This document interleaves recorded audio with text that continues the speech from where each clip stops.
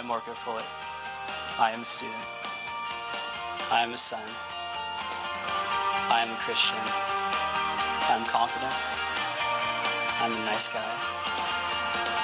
I am athletic. I am loyal. I am trustworthy. I am Marco Fuller. I am a disciple.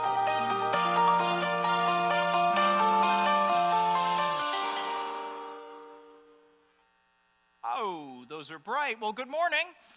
Glad to see you're all here today. Was that worship sweet or what? You know, we are blessed as a church to have so many people who can just step in here and lead us to the throne of grace with such beauty and power and love. God is good to us in that way. Well, today we are kicking off a series that will carry us through this summer, basically. And the name of the series is Who Do You Think You Are? Let me put that. Who do you really think you are? It's really not meant to be said with an edge like that. It's just, who do you think you are? You see, the answer to that question in each of our lives will actually tell us what are the blessings of our lives as well as the responsibilities that are in our lives. So I asked myself that question, who do you think you are, Bill? And I thought, well, first and foremost, I'm a child of the living God. So there's incredible blessing in that, and there's indeed a lot of responsibility that goes with that. We'll actually unwrap some of that even here today. But I'm also a husband. And oh my goodness, to be a husband to Bambi is like virtually blessing upon blessing upon blessing with a little bit of responsibility. She is amazing, just amazing. And then I'm a father. I have two children, Mariah and Elisha. They are blessings, but boy, are they a real lot of responsibility, those two are. Just a lot of work. But you know what? I'm a grandfather. Woo! All blessing, no responsibility. I love it. Just awesome. That's just cool. But I also happen to be a son. And my mother is at a part in life right now where my responsibilities towards my mother are actually increasing at this stage of her life. I'm a brother. I have two sisters who are outside of the faith at this point, and so my responsibilities there are a constant reminder to me. But I'm also a pastor. Lots of blessing, and oh my gosh, are you people a lot of work. No, I mean, lots of responsibility. So lots of responsibility go with that title, that position, that description of who I am, and I'm also a friend, and I have lots of blessings and some responsibilities in those areas as well. So we're all like that, aren't we? We all have all of these designations, all these hats that we wear. Each of those hats represents a relationship where we are blessed, but also where we have responsibility. Well, that's what we're doing with this series. The basic premise behind this series is if you know what God calls you or what your name or designation is given to you by the Lord, then you know what He wants you to do. And so we're going to look at these 5 areas beginning this week and playing out over the rest of the summer. I am a disciple, I am an ambassador, I am a masterpiece, I am an overcomer, I am salt and light. Now, there are 36 some designations in the Bible concerning the people of God. So we're just barely scratching the surface here.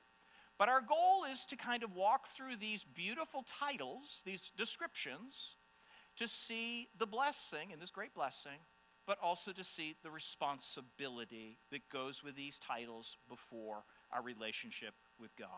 So, today we're going to begin with this idea of being a disciple. Being a disciple. Jesus Christ Himself talked about the importance of this term when He said to His disciples, the 12 apostles, actually it was 11 apostles at this point, in Matthew 28, 18 through 20, the risen Lord Jesus Christ on a mountaintop overlooking the Sea of Galilee said this, all authority in heaven and on earth has been given to me. What Jesus is saying is this, I'm the Lord. Everything is now under my control. Go therefore, He was telling those folks there, as He tells the church today, go therefore and make disciples of all nations, baptizing them in the name of the Father, the Son, and the Holy Spirit. Beautiful talk about the Trinity right there. Teaching each of these disciples to observe or to obey all that I, Jesus, have commanded you.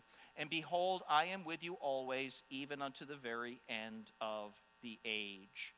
So, according to this, people are not just believers in Jesus, People are not just put their faith in Jesus. People who really repent of their sins and turn to Jesus Christ by faith are called disciples. So if you are a child of God here today by faith alone in Christ alone, say it with me. I am a disciple. One more time. I am a disciple. We're going to talk about what that means in the next few minutes together. Let's take a moment and pray together. Father, thank you again for grace and mercy that reaches out to us in our need and draws us to Jesus. Jesus said, no one comes to me unless the Father draws them. And so thank you for bringing us into this relationship. It's glorious, it's beautiful, it's exciting. But there's also responsibilities that go with the blessings. And so I pray, Father, as we walk through this idea of being a disciple, that perhaps the Spirit of God would lodge something in our hearts and minds that would help us to walk out of here differently in light of this. So I ask for liberty, the Holy Spirit to have liberty in our midst to speak to our hearts, I pray. In Jesus' name. And the people of God said this morning, amen. Thank you so much. Thank you so much. Let me just begin by unpacking a little bit about what the word disciple means. The word disciple, or the word plural, disciples, is used 260 times in Matthew, Mark, Luke, John, and the book of Acts. So in the first 5 books of the New Testament, the word disciple or disciples is used 260 times. It comes from the little Greek word that is mathetes, which simply means this. A disciple is one who is a learner, someone who is instructed. It refers to a student or a pupil. Now, I need to take just a minute and kind of decondition us a little bit. Because in our context today, here in the 21st century, when we hear the word student or we hear the word pupil, what we think is a classroom, don't we? So we think of a classroom with desks and books and pencils, and if you're really good, a pen, and you have a teacher who instructs the pupils as to what they're supposed to know. So in a lot of ways, we kind of think of it as a classroom setting where information is given. Can you imagine if it really meant that? What it would have looked like in Jesus' day? Think about this. So Jesus shows up and he's got these desks, 12 desks, and all the disciples are sitting at their desks. And he says, "Have you all got your pencil sharpened?" Yes. Come on, Andrew. How many times have I told you you got to sharpen your pencil before class begins, not once we get started? Hey, Peter, sit still. Peter, sit still. I swear that kid has ADHD. I mean, I think he's just over the top. He needs some Ritalin or something. And so, Judas, how many times have I told you to stop looking on Andrew's paper and give him back his milk money? Come on, Judas, come on. Yes, Bartholomew, you can go to the bathroom. This is the last time, though, Bartholomew, you can go to the bathroom. So, that's silly. That's silly.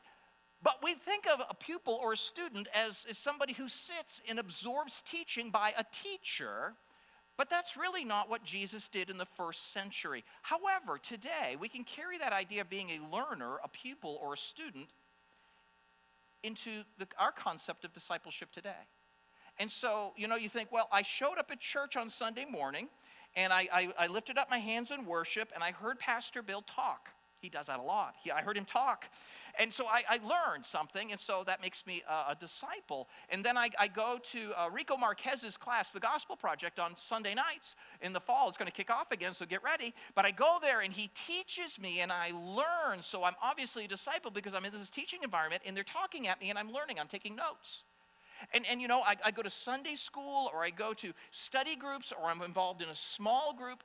And I think we think, because we're doing all of this absorption of information, that's what we're supposed to do, right? Isn't that what a disciple is?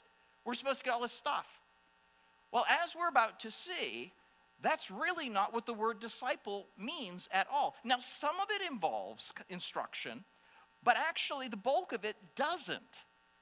Let me explain. So, today, a disciple is not so much a student as we would think of a student in our context today, but perhaps the closest equivalency to ancient discipleship, as Jesus put it forward, would be what we call today apprenticeship. An apprenticeship.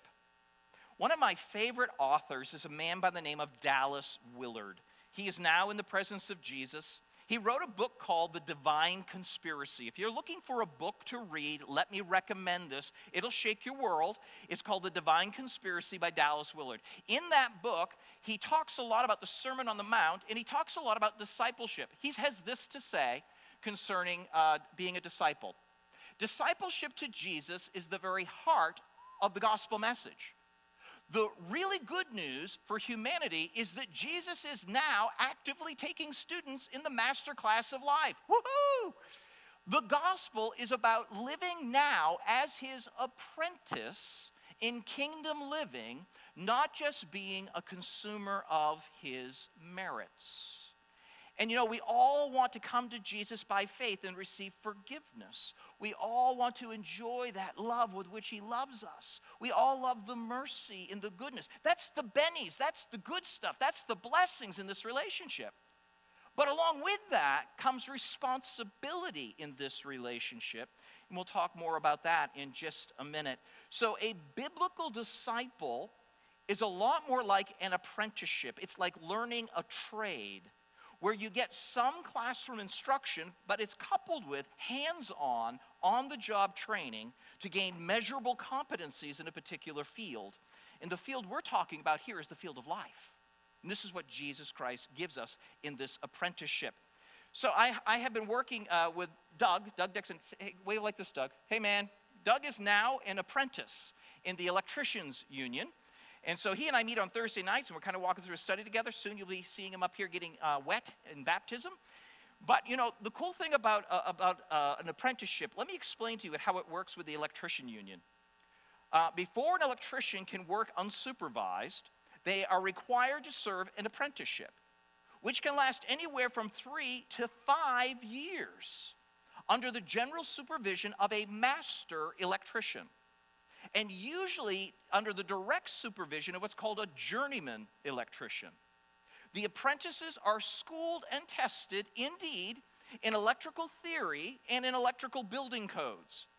About 144 hours is classroom instruction.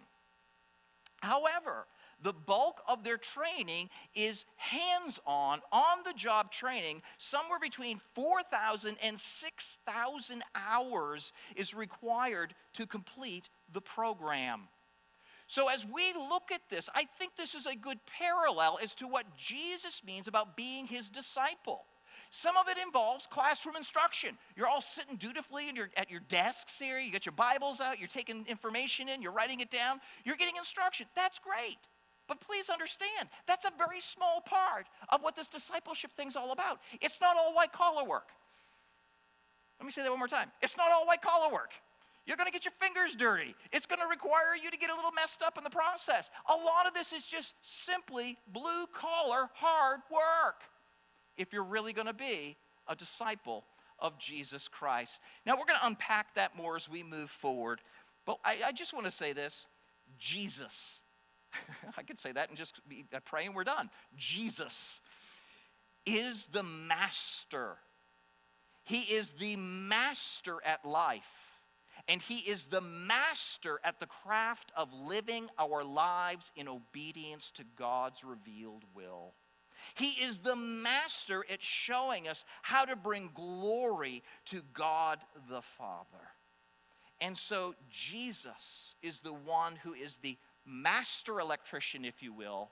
There are a few journeymen, but almost all of us are apprentices in this progress of becoming like Jesus Christ with our lives. So, Jesus is actively taking on new apprentices. That to me is exciting. Just the thought of that. Jesus wants to take you to himself, and he wants to walk with you, or have you walk with him through life. And what he is doing is he is giving us the skills of living radically new and different lives. Lives that were once characterized by, and Paul said in Galatians 5, these words, lives that were characterized by the flesh, sexual immorality and impurity and lustful pleasures and idolatry and sorcery and hostility and quarreling and jealousy and outbursts of anger and selfish ambition and dissensions and divisions and envy and drunkenness and wild parties and sins like these. Wow, I just read the newspaper. Sorry. So these are the realities of us apart from God. But when we come into apprenticeship with Jesus, what he gives us is this beauty. He gives us love and joy and peace and patience and kindness and goodness and faithfulness and gentleness and self-control. He's in the mission of radically transforming our lives. And that's what this apprenticeship with Jesus is all about. Jesus himself put it this way: I came that they may have life. And it's not just any kind of life. It's an abundant life. The ESV puts it that way, but the NIV puts it this way: I have come that they may have life, and they can have it to the full. And then the New Living Translation puts it this way in John 10:10. My purpose is to give them a rich and satisfying life. How many of you would like your lives to be characterized by those wonderful fruits of the Spirit, where you have life abundantly to the full, rich and satisfying? This is what Jesus offers us in this program. And as these things become more and more true in our experience, the Father is glorified. You're glad. And trust me, everybody who knows you is glad, because you're now better than you've ever been before. You see, it's all about bringing about the best version of our lives. That's what this discipleship, that's what this apprenticeship program is all about. It is ultimately to make us more like Jesus. Now, just before we actually kind of get in there and kind of pull all this apart and talk about all these details and talk about how we can be the best apprentice we can be, first of all, I want to welcome you to the Union. Since we're talking apprenticeships, I'm going to welcome you to the union with Christ, I mean. And this just happens to be local 13,000 Zacchaeus. We're just one more branch of the bigger union. But in this, we are learning a trade. And the trade is how to live lives that honor the Father, that are beautiful for us and good for others. That's what this apprenticeship program is all about. Okay, here we go. The apprenticeship with Jesus, this apprenticeship program with Jesus, begins in earnest with what I would call a surrendered life. It begins in earnest with what I would call a surrendered life. The very first words out of Jesus' mouth when he started walking this earth in his earthly ministry was these words. Jesus said, what? He said what? He said what? You got to say it like people need to hear it. What do we need to do? No, louder. People can't hear you. Yes, that's what Jesus said. The first word out of his mouth as he began his earthly ministry. Repent, for the kingdom of heaven is at hand. Now, repentance means a radical transformation of life when we come to the understanding of what we have been doing in light of what true righteousness is. So Jesus begins his ministry by calling people to himself with this word called repentance. Now, this is still the gospel today. The Apostle Paul likewise said this in Acts chapter 17 and verse 30. God commands all people everywhere to repent. So this is still part of the gospel message. It begins with repentance. Literally changing one's way of life as a result of a complete change of thought and attitude with regard to sin and righteousness. So Jesus began like this. And then he walked up to Peter and Andrew just 2 verses later. And this is what he said: follow me. Repent. In other words, you're going to change the way you're going to live your life because I'm now stepping into it. Now you need to follow me. And so those guys did. They repented and they followed him. And then Jesus, even in the great invitation in Matthew chapter 11, that we all love so much, come unto me, all you who labor and are heavily burdened or laden, and I will give you rest. That's so beautiful. We like that. Oh, Jesus, draw me close. I need rest. I want forgiveness. I need to experience all this. Okay, come to me. But do understand, next you're going to take my yoke on you. You see, this is part of the deal. You come to me, that's cool. But in coming to me, I will give you rest, but you got to understand, when you come to me, you're giving up your life. Repent, follow me, take my yoke upon you. This was Jesus in the Gospels as he approached people about discipleship, about apprenticeship with him. And then he kind of summarized it with these words in Luke chapter 14.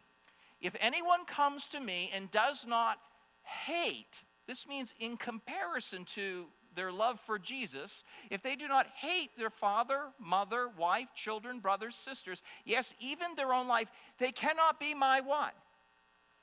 Cannot be my apprentice. No, you can't be. Whoever does not bear his own cross, which is an instrument of death to self, and come after me cannot be my, what's the word? Yeah, apprentice. So Jesus makes some very high claims on the front end of a relationship with him as to what it means to know and follow him. Last week, we used some verses that I just want to reference right now. Last week, as we talked about devoting ourselves to good works, we went to Ephesians 2, 8, 9, and 10. And Ephesians 2, 8, and 9, as you see them right there, it's beautiful. To bring you into a relationship with God the Father, it cost Jesus his life. For by grace, through faith, you have been saved, and that not of yourselves, it is the gift of God, not of works, lest anyone should boast. That's all of Jesus is doing. All of his doing. And it cost him his life to bring us into a relationship with the Father. By grace through faith, we were brought into this relationship with God the Father through Jesus' sacrifice alone. But don't miss the rest of the verse. For we are his workmanship. We'll actually spend a week on that word in coming days. For we are his workmanship, created in Christ Jesus for good works, notice, which God prepared beforehand that we should walk in them. Notice, we're supposed to walk in a particular way that God has already pre-designed for us. It's not our way. If we're actually going to be able to fulfill the backside of this, if we're actually going to be able to glorify the Father, in order to glorify the Father, it's going to cost us our life. On the front end, forgiveness is found in Jesus giving up his life for you. But in that process, we're called to give up our lives for him so that we can ultimately live our lives to glorify the Father. You know, I really do. I try to be explicit when I give an opportunity for people to come into relationship with God the Father through the sacrifice of Jesus Christ alone. I try to be explicit, and I use language like this. This is my attempt. I talk about embracing Jesus Christ with your life. Do you see the implication there is it's going to take your life to embrace Christ. Sometimes I'll use words like, and now as we're praying, Jesus, I take you as the Lord and leader of my life. And I'd like to think it's explicit. But what most of us get out of that is, I'm saved, I'm going to heaven, woohoo! And we forget about the rest. But you really can't have one without the other. And as I'm about to share with you, I think one naturally leads to the other. Let me explain from my own experience. Now, I don't want to say that my experience is meant to be normative, but my experience has been this, and I think experience helps in explaining this. I came into relationship with Jesus Christ on June the 6th, 1985. That was at the end of a 5-year period of time where I was going through agoraphobia, and my life was becoming more and more limited. Panic attacks were coming more and more frequently, and I was just living a life of isolation. And, the medication didn't help, the counseling didn't help. It was just getting worse. So in that moment of hopelessness, where I was considering self-harm, in that moment of helplessness, Billy Graham was on TV. And that night, I listened, and Billy Graham made it clear that the problem in my life was something called sin. Sin causes separation, and I was separated from everybody I cared about. It wasn't necessarily agoraphobia, it was sin was my issue. But the greatest problem was my separation from God. So that night, he invited me into a relationship with Jesus Christ. And I remember it very well. If you're tired of the way your life is today, give Jesus Christ a chance. You'll never be sorry. So that night, I go down on my knees, and I said, I don't really understand all this, but this much I know. My life sucks, and I've really ruined it. If Jesus, you can take this life and do something good with it, please take it. So that night, I came into a relationship with Jesus. And I found my mother's old Bible, and I began to read it. Now, you got to remember, I got agoraphobia going on in my world, and so I'm not really going anywhere. I'm just in this bedroom in Maine reading this Bible. And as I'm reading through the Bible, my heart is to please God. My heart is to honor God. And so I finally get to 1 John. Oy. And there in 1 John, I keep reading these verses about the people of God loving the people of God. And how if you're really one of his, you're going to love his people. And I'm thinking, but I got agoraphobia. I've got the perfect excuse. I don't want to go to church. And he kept saying, no, this is what I want for you. This is what I want for you. And I'm like, oh gosh, really? Yes, okay, birds of a feather flock together. I'm now a follower of Jesus. I should find some other followers. Okay, so I go to church for the very first time on May the 28th. It was Memorial Weekend, May the 28th, 1986, about a year later. And so I go to church, and I come there, and they're saying, well, you're a new believer. You need to get baptized. Oh, okay, I got to get baptized. So I get baptized. Oh, you need to serve. So they put me in the sound room, because that's where all agoraphobics go, because you haven't got to deal with people. So they put me in the sound ministry. Sorry, guys. And then they had me be a listener in Awana. Okay, I'll do whatever you tell me. I'm trying to follow this path as best I understand it. And then ultimately, they make me the teacher of a third-grade girls' Sunday school class. Okay, I'll try it. I just hope I don't ruin them. And so I'm doing this. But what I want you to see is, I embraced Jesus in 85. I started this pathway of obedience in 1986. It came to the point where I started to make strides as I was in the church. But in 1987, September the 30th, a man of God by the name of Wendell Calder came to this little church in South Paris, Maine. And he opened the scriptures, and he said something I never really heard before. What he said was, your life is not your own. You've been bought with a price. Now glorify God with your life. And I'm thinking, oh, it's not about me anymore. Now, it's been 2 years, 2.5 years. And all this time, I'm trying to do my best. I'm trying to figure this out. And that man finally put his finger on the scriptures that basically said, it's not your life. Give it up. And that night, I remember going forward in this meeting, and I grabbed this little card he had, and I stuck it in the front of my Bible, and it's been there ever since. It says this, all I am, all I have, all I ever hope to be, I now and forever dedicate to the Lord Jesus Christ for his use and glory, absolutely, unconditionally, now and forever. I got it for the first time, that my life belongs to him. It's not about me. Now, I know people call this a second work of grace. You got saved over here, and now you're dedicating here. No. That's not how it works. It's all the same faith, if it's genuine. See, genuine faith causes you to be born again. And with this new life in the Holy Spirit, you start making strides in your walk with the Lord.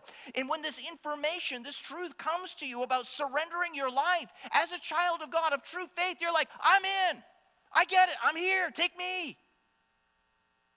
It's a natural progression of faith to come to the point of surrender to Jesus Christ. Now, that's how it played out in my experience. I think that for kids who grow up in the church, you grow up and it's Jesus talk all around you, and you just always assumed you've been a believer. That's cool. But I think for younger people, when they get a little bit older, there needs to be this moment where they understand it's not my life. I've been bought with a price. I'm here for Christ's sake, not mine. To me, this is an indication that was genuine. If there is never this, that never happened. Does that make sense? It is a natural progression of faith to lead to surrender. Think about getting married. July 23rd, 1988. Today, 29 years ago. Yeah, amen. And I couldn't be happier. But that day, standing on a stage at that little church with about 200 people in attendance, my wife said, I do. And I looked at her kind of like, I do too. I love this girl. I want this girl. So she slipped a ring on my finger. It was awesome. It's kind of like coming to Jesus for the first time. It's like, oh, it's awesome. It's all about this relationship. And it's all gooey and wonderful. Woohoo! But shortly thereafter, we're kind of like living life together. And all of a sudden she says to me, no, you're not allowed to date anybody you want anymore. What do you mean I'm not allowed to date anymore? When did that happen? When you put the ring on? Oh. And then you're walking along. What do you mean I can't spend money however I want? Oh. You see, we made the commitment here, but the realization that it's not about me has been growing over 29 years. And friends, the reason why relationships don't work is because too often people remain as two independent units rather than dying to themselves and finding beauty in oneness. It naturally is supposed to happen in these relationships that are the most important, and that's especially true in this relationship with Jesus Christ. So,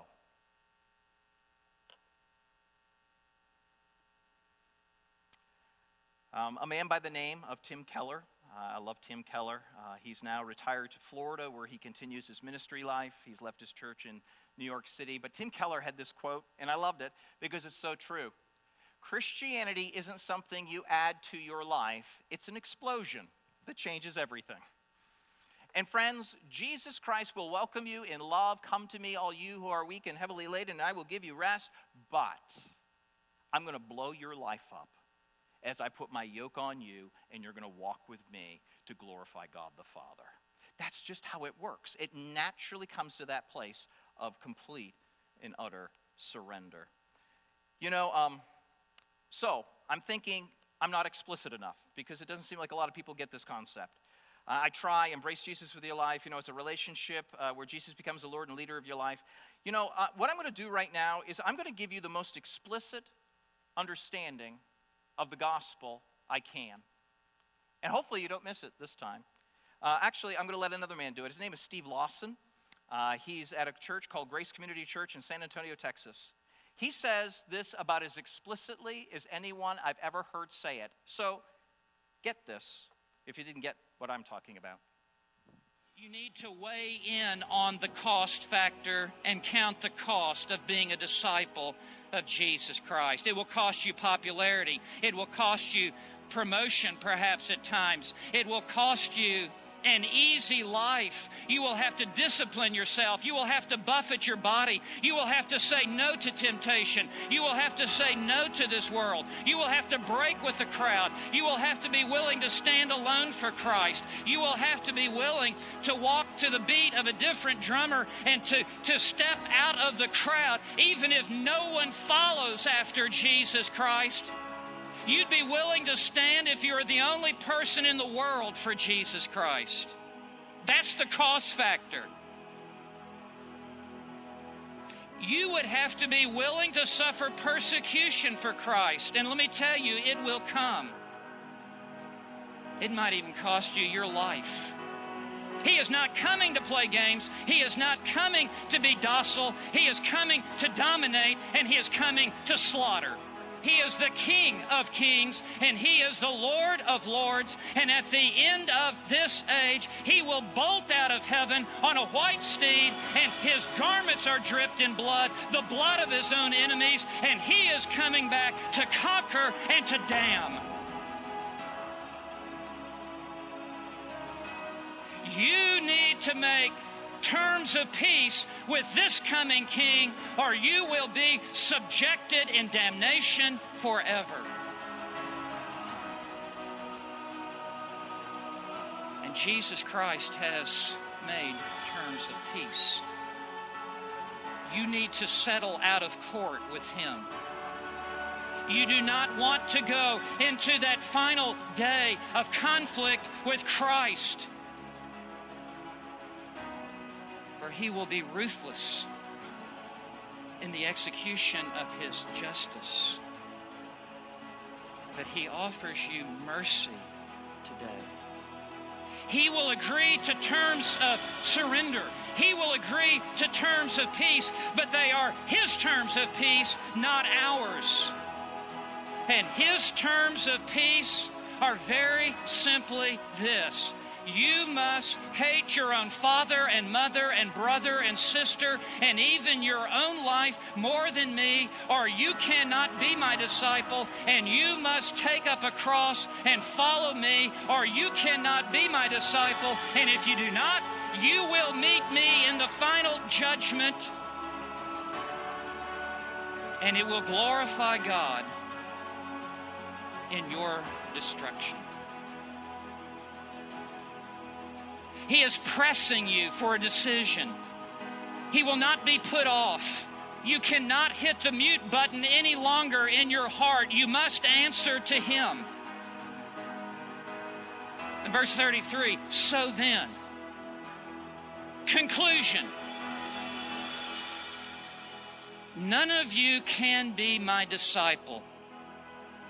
He is saying none of you can be a true Christian. None of you can be in my kingdom. None of you can be in right relationship with me or the Father. None of you can be my disciple who does not give up all his own possessions. What is our Lord saying? He's not backing off. He is increasing the commitment that He is calling for with every line of this section. Well, He's not saying that you have to buy your way into the kingdom of heaven, for none of us have enough gold and none of us have enough silver to ever remove the stain of sin that has defiled our inner soul. What is He saying?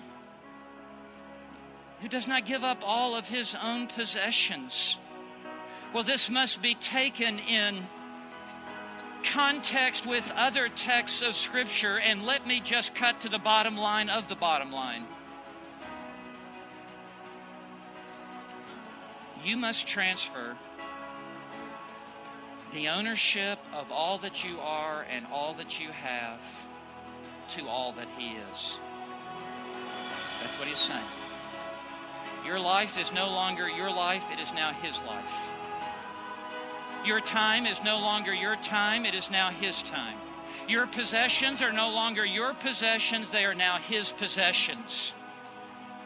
Your future is no longer your future, it is now His future. Your treasure is no longer your treasure, it is now His treasure, and you have transferred all that you are and all that you have to all that He is. That's what it is to meet His terms of peace. Yet the exchange is not bartered or bought with real money, but it is purchased with the total, complete surrender of your life to Christ. That's what saving faith is. It is coming to the end of yourself and completely and entirely entrusting all that you are and all that you have to all that He is. Amen. A lot of us here start out like me. I embraced Jesus because I didn't understand everything, but I just knew that I needed something different in my life. But as I made my way along in this Christian life, the Spirit of God guiding me and people instructing me, I was making choices. But when information and truth hit me that it's not my life, that it belongs to Him, I was all in, because genuine faith naturally comes to the place of surrender to the person of Christ. So I just want to encourage you today that if you think, I did this and I'm saved, but your path has not led to a place of surrender, you need to go back and rethink what happened there. Because of necessity, faith, true faith, ends up leading to surrender to the person of Jesus Christ with your life. And when that happens, that's when true apprenticeship starts. That's when it gets really good and really earnest in your life. And Jesus can really make mega changes in your life that ultimately will glorify the Father and make you wonderfully glad that you're in relationship to him. Let me quickly move forward and just talk secondly. Not only does it begin in earnest with a surrendered life, but this apprenticeship with Jesus where he's radically transforming our lives, ultimately to become like his life. This apprenticeship with Jesus progresses with daily personal devotion. With daily personal devotion to Jesus Christ. Now please hear this. Jesus and Jesus Christ alone is the master at life. Only he has ultimately lived a life that's fully pleasing to God the Father. In fact, notice what Jesus said. Jesus said of himself, my food is to do the will of the Father to accomplish his work. Again, I have come down from heaven not to do what I want, but to do the will of him who sent me. Again, I always do those things which are pleasing to the Father. And when Jesus was at the end of his life praying in his high priestly prayer in John chapter 17, he said this, I have glorified you on earth, Father, having accomplished the work that you gave me to do. Everything about Jesus screams satisfaction of the Father. He did it right. He did it perfectly. He never sinned because his whole life was lived in obedience to the work of the Holy Spirit and to the will of God the Father. So there is no one else who is qualified to be the master electrician over this union. Jesus Christ alone is the master of life, and he is the one who ultimately is called to train us to be like himself. In fact, the Father was so pleased with his Son that he told those gathered on that Mount of Transfiguration these words, this is my beloved Son with whom I am well pleased. And what does he say? Now, he said that when Peter was talking. Peter's talking, oh, should we make blue lights over here? Let's make, hey, Peter, shut up. Listen to him. And in a very real way, that's exactly what God is saying to us. We all have our own plans, our own desires, our own goals. But in a real way, the Father is saying, shut up. Listen to him. Because he's the only one who did it right. And it's in this relationship, this apprenticeship with Jesus Christ, in a very personal way, that we ultimately grow in this thing called living life to honor and glorify God. So what does all this mean? All this means this. 2,000 years ago, Jesus Christ made it very plain to the people of his day, you have to follow me. I want you to understand nothing's changed. Nothing has changed. Jesus still says to all those who are his, follow who? That's it. He is the only one who did it perfectly. He is the only one who can be the master at training us and teaching us. He went on to say to those people with him, you got to take my yoke upon you, and you have to learn from who? Me, Jesus. He, again, is the only one who did it perfectly. And by the way, Jesus made it plain. Behold, I am how often with you? That's it. He's not gone anywhere. There's a Latin word for this, and a friend of mine gave it to me. I went out to lunch with him this past week. The Latin word for this is coram Deo. Coram Deo. It means to be always before the face of God. We are always living every moment of our existence before the face of God. And in this place of being before the face of God, we are called now to live this out. What I'm talking about is simply this, and I'll end with this.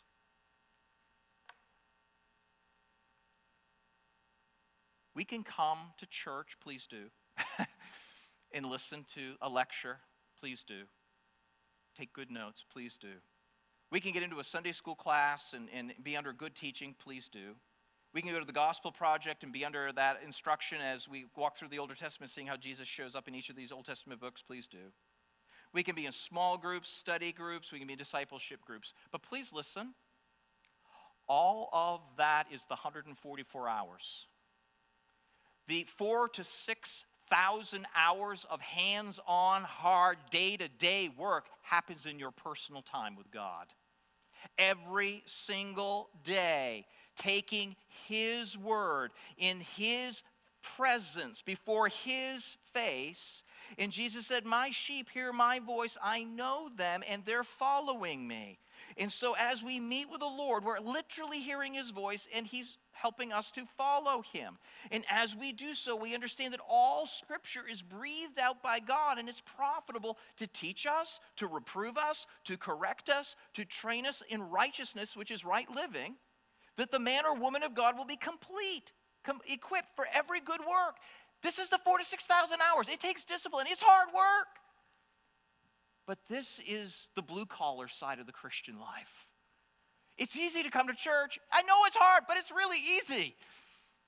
But it's so hard to get over to the gospel project that meets on Sunday nights and all that. I know it's hard, but it's really easy. The hard part is at home, day by day, meeting with God face to face in his word, asking for wisdom, asking for instruction, getting to grow and know him more and more. His divine power has granted to us all things that pertain to life and godliness through the knowledge of him who called us to his own glory and excellence. You see, every day, we are called to have a personal time in the presence of Jesus as he has called us to follow him, to take his yoke upon us, and to learn from him. And in these days, we're growing and learning and becoming more like him. It doesn't happen by coming to church. This is some classroom instruction to say, get in the Word. It doesn't happen in the Gospel Project. That's classroom instruction to say, get in the Word. It doesn't happen in Sunday school. That's classroom instruction to say, get in the Word. This is what changes you. Moment by moment, day by day, little by little, God changes us. And I love this verse. It comes from 2 Corinthians chapter 3. It says this, and all we with unveiled faces, beholding the glory of the Lord, are being transformed into the same image from one degree of glory to another. This comes from the Lord who is the Spirit. This, my friends, is the key to your progression and growth in this project, this apprenticeship with Jesus. Okay, I'm just going to end with this.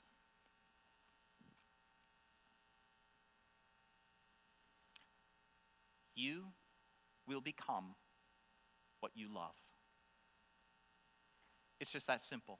You will become what you love. And you will do what you love. And if you don't love Jesus, you will not become like him, and you will not do what he wants you to do.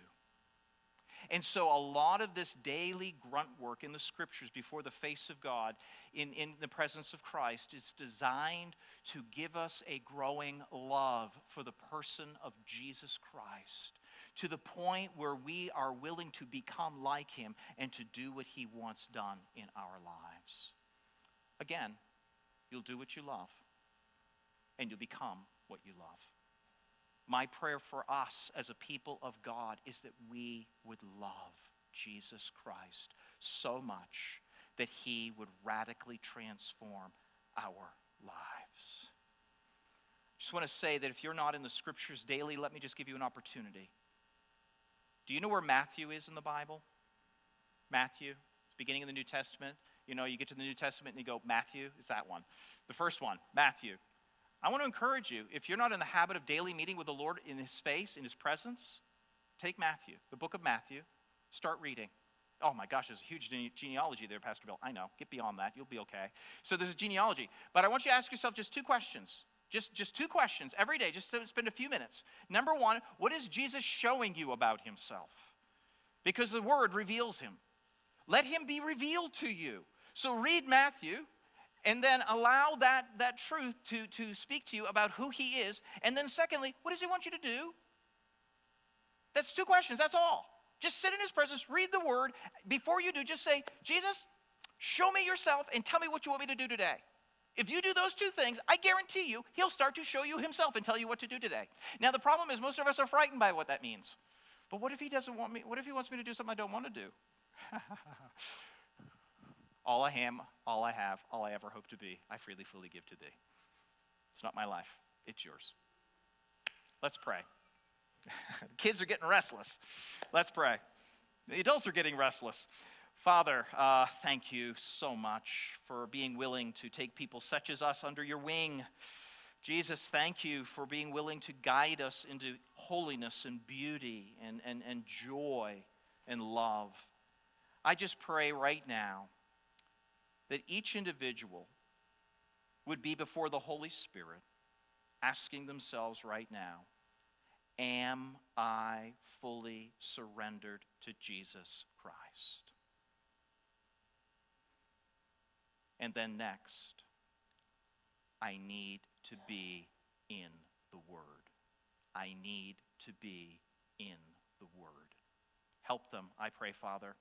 And that's why we are here as a church, is to help people to grow in this area of their lives. Father, to the glory of our Father, I pray. In Jesus' name. And the people of God said, amen. God bless you. Have a great week. And